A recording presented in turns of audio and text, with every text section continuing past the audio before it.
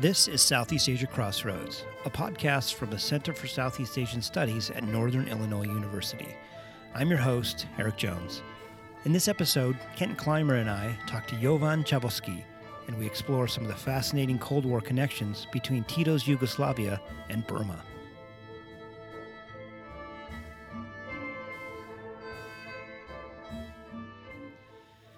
Well, welcome to another edition of Southeast Asia Crossroads. I'm your host, Eric Jones, and with me is Dr. Kenton Clymer and another special guest that I'm going to let Kenton introduce. Thanks, Eric. I'd like to introduce Dr. Jovan Čavoški.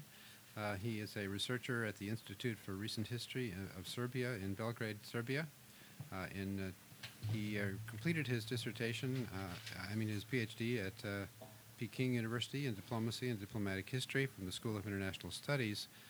What is particularly impressive is that he is, of course, a Serbian, but he did his dissertation in Chinese, wrote it in Chinese, and defended it in Chinese, and furthermore won the award that year for the best dissertation. Congratulations. First time that was given to a foreign student. His research focuses on the Cold War in the Third World, especially on the rise and evolution of the concept of neutralism and non-alignment in world affairs. He's the author of two books dealing with the first one, Yugoslavia and the Sino-Indian Conflict, 1959 to 1962, and the second one, Distant Countries, Close Allies, Joseph Tito, Jawaharlal Nehru, and the Rise of Global Non-Alignment. Recently, he's turned his attention to Burma, and he's going to speak with us today about the history of Burma's foreign relations. Yeah, so welcome, Jovan. Thank you very much. Thanks for coming. Here. So your presentation to us, the official title was 1954-55, The Apex of Burma's Non-Aligned Foreign Policy in Post-Colonial States. Now, of course, you study many parts of kind of global non-alignment, among other topics, but you've turned your attention to Burma. But give us a sense for the non-historian, non-specialist, a context and a setting for the world that post-colonial Burma finds itself in. So the moment when Burma gains independence in January 1948 is a very even traumatic experience for independent Burma, because at the same time it started, as a young country, it started facing serious internal challenges coming from different political or ethnic factors. At the same time, it found itself really at the crossroads of international politics in Southeast Asia in general, in Asia in general. So this country tried to, in a way, forge a new unity internally, trying to survive and overcome any internal divisions, but at the same time it attempted to find its own way of development and in a way its own way of action on in the international stage during these early Cold War years. So Burma was not only facing problems with its former colonial masters like the British or with the US, who were trying to, in a way, forge new unity for Asia to face the communist challenge coming from the Soviet Union and China. But at the same time, historically, Burma was trying to balance or rebalance its own relationship with its two enormous neighbors like India and China, two countries that have influenced Burma's history for centuries and still influence its internal and external developments until today. So that's why this was one of the pioneer countries, together with India and with Indonesia, the pioneer countries of non-alignment in Asia, countries that were seeking to find its own way of development after gaining independence, but at the same time trying to stay away from any bloc affiliation or military political alliances, and trying to, in a way, to not be lured by the Soviets or lured by the Americans. Exactly, or to stay aloof from any bloc divisions and everything else, because they considered that any kind of bloc influence or great power influence was, in a way, repetition of a very traumatic historical experience of colonialism. It seems a simple but in thing. a more, in a new, more perfidious way. Like just having simple control over your own sovereignty. Yes, that was the basic idea. Of course, some of these countries were more successful, some less successful, but the idea was to control your own destiny as much as you can, even though you're a small player in a big power game of international relations at that time. And your work and research, part of that brings in, of course, Yugoslavia, but maybe talk to us about So the non-aligned movement is an idea that emerges as a way to exist outside of the great powers' influence. So, in a nutshell, how does the non-aligned movement work, and what is it? So I can say that at first we have an online foreign policy strategy, or neutralism as it was called during those before years. the non-aligned movement. Yeah, so the movement in a way becomes really a movement in 1970. So it is a movement in 1970, 1980s, exists of course until today. Only recently we had another of the non-aligned summits. So but those conferences are not precursor. there's a precursor, and you can see that this kind of a concept is developing separately in different regions around the world, and of course with international politics becoming more and more, let's say, difficult or diverse, these countries are starting to rediscover each other and starting to understand that there are so many small or medium powers or smaller countries that are trying to stay away from the big power politics, but at the same time trying to balance relations with both blocs, and also at the same time trying to find its own way of internal socio-economic development. So in Asia you have countries like India, Burma, Indonesia, Sri Lanka, Cambodia later on. Of course, in Europe, that's Yugoslavia. Some neutral countries like Austria, Finland, which are close to the non-aligned, but they are not truly non-aligned. For example, Egypt among the Arab countries, and some other also African nations later on, like Guinea, Ghana, etc. So these countries their setting point is in a way completely different, but the end is in a way almost the same for all of them. They find this point of convergence of interest at one particular moment, understanding that bloc divisions and the possibility of a major international conflict could in a way endanger the very existence of small countries in international relations. Kenton, what do you think what does the U.S. think about an idea of a non-aligned, or the idea that a state would choose to be outside of its orbit? In general, I would say that the United States was very suspicious of that and resisted it. And, of course, John Foster Dulles made his famous comment about neutralism being immoral. But in practice, the United States was sometimes willing to accept neutralism because it was better than the alternative. And so the United States ultimately accepted neutralism in Cambodia and also in Burma. But it was always a little uncomfortable with it during the Cold War, and of course would have preferred to have those countries more firmly on the side of the West. So I'm imagining these countries that they may have been governed by separate colonial states, so they might not have had a lot of correlation with each other. But in the post-colonial world, as they compare notes, they're probably finding themselves facing very similar influences, very similar problems, challenges, and which makes this kind of all the more imperative. So how do Burma and Yugoslavia get together, and when they do, what do they find about each other that seems to resonate? Yes, very early Yugoslavia became, which is very surprising because these two countries never had any historical ties throughout history. Yeah. So one was in Europe, a small Balkan country, before that also fragmented and divided by different European empires. And of course Burma had its completely separate historical evolution and identity in its Asian context. But these two countries find each other in a way very similar by sharing similar historical experience, like let's say colonial or anti-fascist struggle, as they consider it in the context of the Second World War. But at the same time, because these were quite diverse countries with a lot of different ethnic groups, religious groups, countries that were bordering great powers, that were on the fringes of two superpower blocs, they were in a way slowly starting to catch up on each other and finding out that there are much more similarities than it really meets the eye. So Yugoslavia, in a way, becomes a role model for Burma already in 1947 for its first constitution. Then Yugoslavia's search for a separate socialist way of development outside the Soviet. Is there Yugoslavian way to socialism in the same way there's this, the famous, the Burmese way to socialism. But the Burmese way to socialism was inspired by... I did not know that. Yeah, by Yugoslavia's idea about the separate ways into socialism. Market mechanisms. And exactly, combining socialist planning and market mechanisms. That was the basic of the Yugoslav self-managed model, which in the end Tito managed to force even the Soviets to accept it as they said, separate ways into socialism. And Burma was also part of that picture.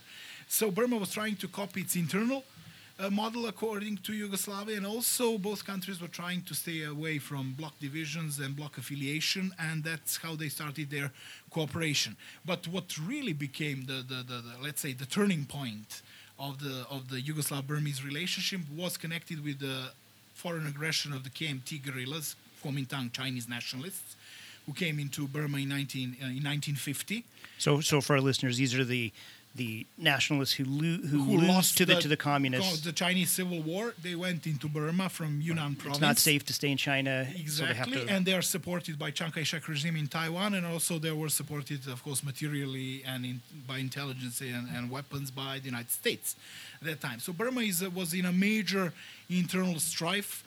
There were so many different groups like communists, ethnic groups like Karen, Kachin, and others, Shan, fighting against the central government, and of course you did have this kind of like external influence by the KMT guerrillas. And Yugoslavia, any offensive mounted by the Burmese military during early 1950s was unsuccessful until the very moment when Yugoslavia started shipping its weapons and instructors to Burma in 1953-54, after which Burma mounted a couple of very successful military offensives against the KMT and pushed them out.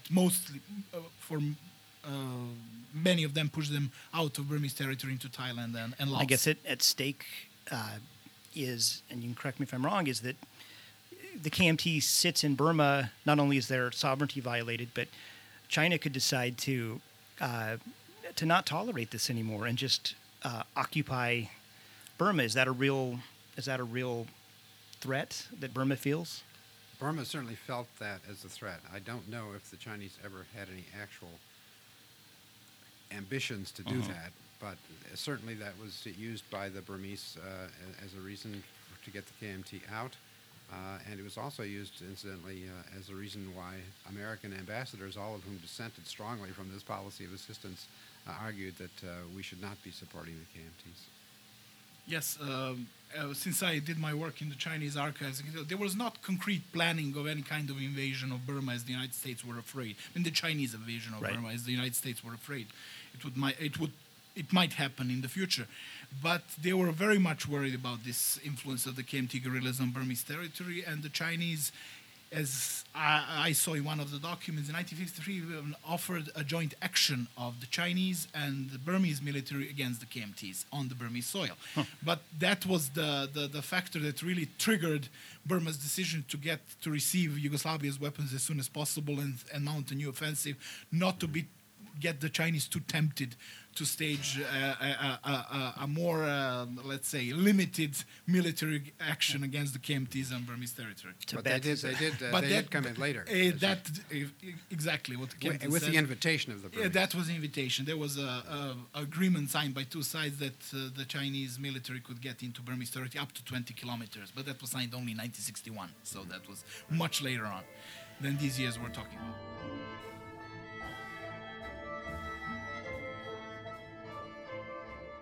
So it's these smaller non-aligned countries are finding correspondences with each other. What we talked a bit about China? How about India? And these are countries that are like India, former colony, doesn't want to be part of the. Is it bosom buddies with Burma? What's the relationship like for some of the other bigger Asian powers with Burma in this context? Yes, India was a very close ally of Burma during those years, and much of the foreign policy decisions made in Rangoon at that time were made in coordination with New Delhi, with Jawaharlal Nehru, the Indian Prime Minister. Is that a colonial holdover, do you think? Yeah, of course, there is part of this colonial holdover, and of course there is this joint strive for independence from great power politics, which also brings them together. And of course, Burma, due to its problems with internal civil war, of course, needed assistance from many of its neighbors to control its own borders. So that was also a major factor. So Nehru was, in a way, a mentor in many things to Burmese Prime Minister U Nu.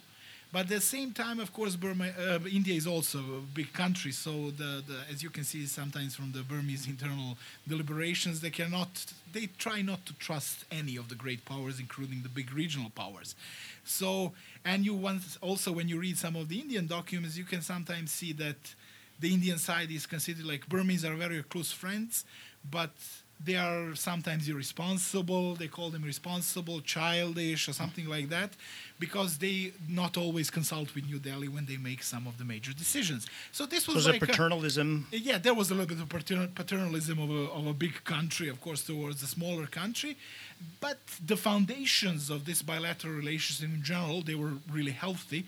So this was a very good relationship between those two countries, which lasted well into the Cold War, except in 1963 when there was this problem with the Indian national minority in Burma, which... Yeah, I wondered about that, actually. I mean, there is some resentment in Burma about the Indian minority there, right? Yeah, exactly. And so when you say that they were, very close to each other, I wonder if that affected, that the existence of those tensions affected the way in which the Burmese government dealt with India. During UNU era, not that much, although UNU often complained to Nehru in a way to influence the Indian national minority to respect Burma's internal laws. Mm-hmm. And at the same time, Nehru was also saying that all people living inside Burma, and which are Burmese citizens, should respect its government and its laws. And that is what also the Burmese made the Chinese Prime Minister Zhou Enlai also make his commitment. So that is a very interesting. The problems with the Indian minority really came to the surface in 1963 when there was a really problem with Nehruvian government, and he was closing their shops, businesses, kicking them out of the country. Why? Because there was this perception in Burma. Burma is a strong nationalistic country. Perceived Indians who came with the British colonialists as part of this negative colonial past.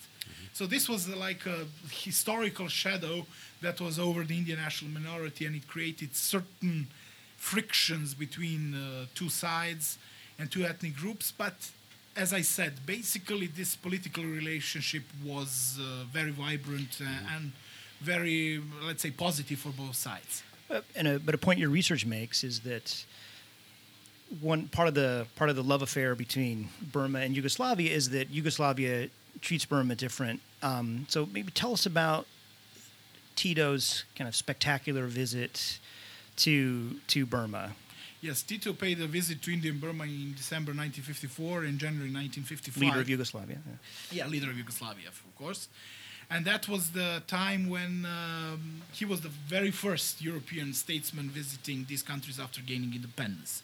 So it was not a statesman from any of the great powers or former colonial countries, but it was a representative. It's kind of striking. Yeah, it is striking, and it was even important. Even the British wouldn't. No, even only after Tito, then Anthony Eden came after his meeting of Sato in February 1955 in Bangkok. And John Foster Dulles also visited after that meeting Burma, and then after that, also following in Tito's trail, the Soviet leaders Khrushchev and Bulganin also came to Burma. So this was only, in a way, it's at the title of the future book, Tito's Trail. Exactly, following in Tito's trail. It was a path-breaking visit. Maybe it seems strange for people now talking about these long times, but if you do research on history as it was at that particular moment in time, that was a path-breaking visit, bilaterally, regionally, and globally, for the shaping of this like non-aligned neutralist alternative to great power politics of those years. How did they treat Tito? Oh, they treated him very solemnly. If you read, you don't even have to read, for example, Burmese or Yugoslav documents. You just read the Indian documents, the Chinese, the British, the American, and they're all saying about like everything is being organized to please Tito. This visit is very solemn. There was a little bit of jealousy, of course, because, for example, Tito was greeted by the Burmese Air Force flying in formation of T. Wow.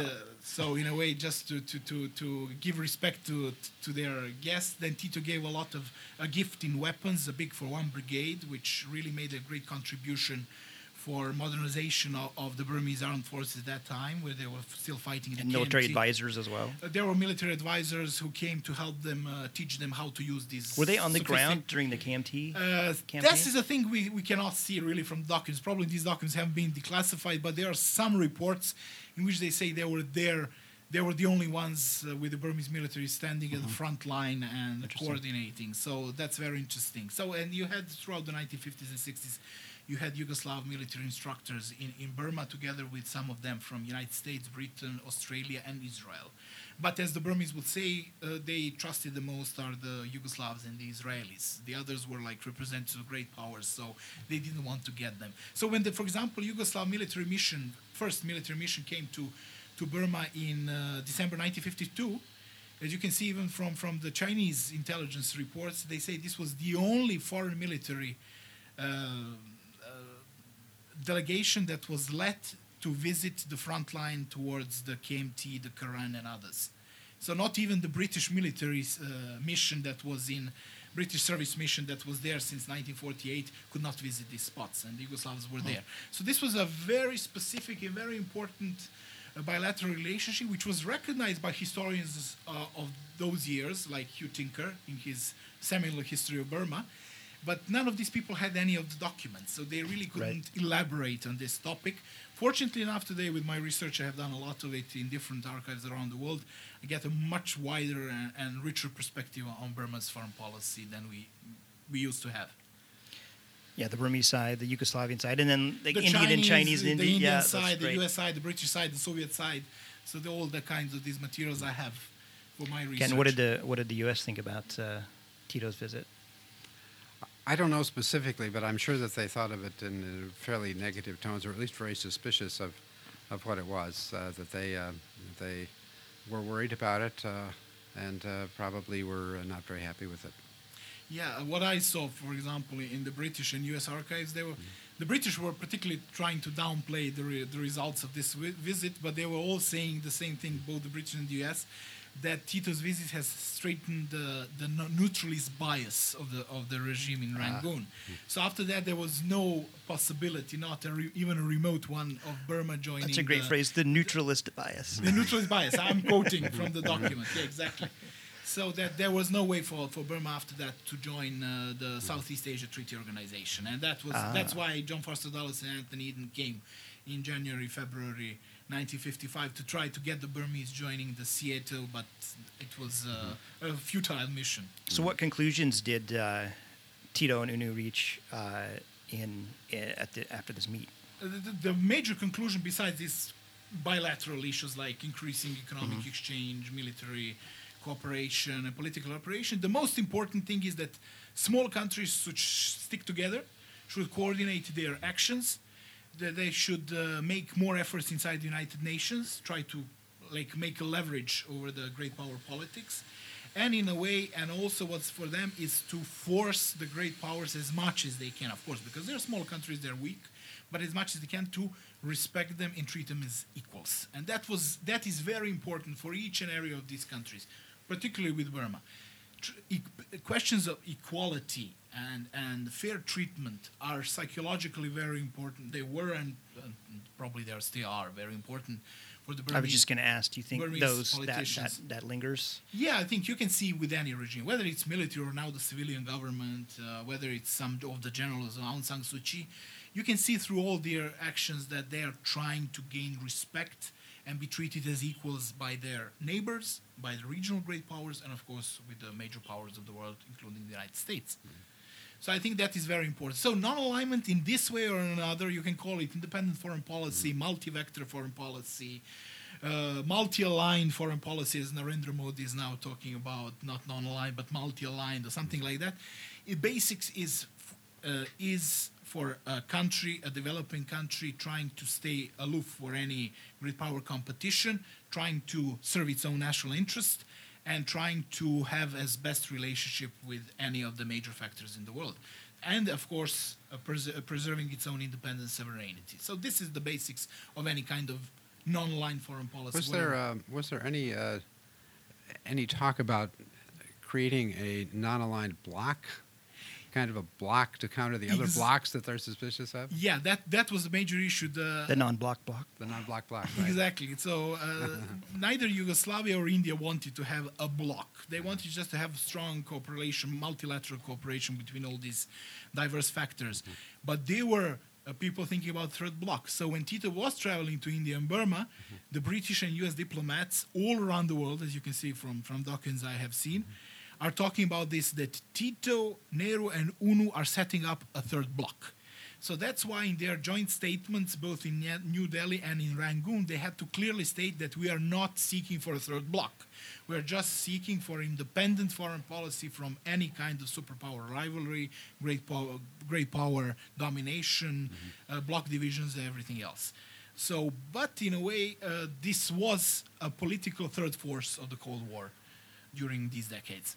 So at the time, it seems like this very exciting moment. Maybe there's a, John Lennon's Imagine. There's this world that we can live outside of these blocks. But of course, we know that doesn't happen. So flash forward ahead, like what happens? Jump a few decades. So they meet. They decide we're gonna maybe try to encourage each other to be non-aligned. What's the path of Burma going forward? The path of Burma is different from the path of any of these major countries that were leading the non-aligned movement in the future, like Yugoslavia, India, Egypt, and others, because Burma was one of the pioneers of neutralism or non-alignment. It was one of the founding members at the first conference. It was not movement at that time, but it was still kind of an initiative in Belgrade in 1961. But due to internal divisions, internal political problems, Burma became a self-isolated country in the 1960s, 1970s, 1980s. And it was a member of the non-aligned movement. It took part in many of the summits and major political initiatives. But, for example, it was the first country which officially left the non-aligned movement in 1979, protesting Vietnam's invasion of Cambodia and Laos. And then it returned in the 1990s, becoming again member of the non-aligned movement. So it was also a specific case for Burmese foreign policy, that it was the only country that left the movement, but it was also the country which went back to the same movement, and it is a member until today, even though the movement, of course, lost its major political significance after the end of the Cold War. But the whole concept of independent foreign policy and sovereignist foreign policy for the developing world, I think it's very much present in the minds of third world politicians until today. Interesting. So tell us, it's time for some plugs now. Tell us what you're working on. Tell us what we should be reading. What your research we got coming up on the docket. So I'm doing research on all kinds of aspects of third world politics during the Cold War, non-alignment, China's foreign policy, Yugoslavia's foreign policy, that region. So I'm preparing a lot of books and articles which will be forthcoming in the years to come, and you will be able to read them. Some of them you can find online. For example, since we were talking about Burma, you can find... Do you have a website we could link to? I don't have a website, but you should go... your listeners should go to the Woodrow Wilson Center's Cold War International History Project. There is a big working paper which I wrote on Yugoslavia's arms shipments to Burma, which was very interesting. It got a prize at a graduate student conference. We can put that link up, yeah. Yes, and it's very interesting. It's a work which is very much quoted by Burma experts around the world. My works are quoted by Professor Kenton Clymer, who is with us today, and Robert Taylor, who is also a famous Burma specialist. For example, his new biography of Ne Win is extensively quoting my works on Yugoslav-Burmese relations. Right, because there's all these archives that exactly. that you've given us so access I get a to. multiple perspective, which is interesting for me personally, and also I think interesting for other historians too. This is a true example of international history, which our profession as diplomatic historians has been encouraging for a long time, and this is certainly one of the best examples of it. Yes. But it needs time, of course. It needs the ability to read in a couple of languages. Just casually pick up dozen languages. Yeah. Travel to these different countries, stay there. But also, it's really ingratiating experience meeting so many different people, different cultures, traveling to different countries, cooperating with people, and of course presenting your own research to the international audience and publishing it. So I think it's a very nice experience, personal experience for It's for good work myself. if you can find it. Yeah. Yeah, yeah, exactly. Well, again, thank you for sharing your time with us, and we look forward to seeing what you're up to in the future. Thank you for having me here.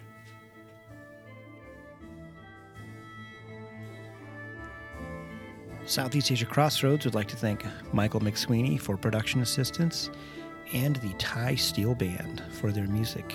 Stay tuned for a full podcast with the Thai Steel Ensemble coming up.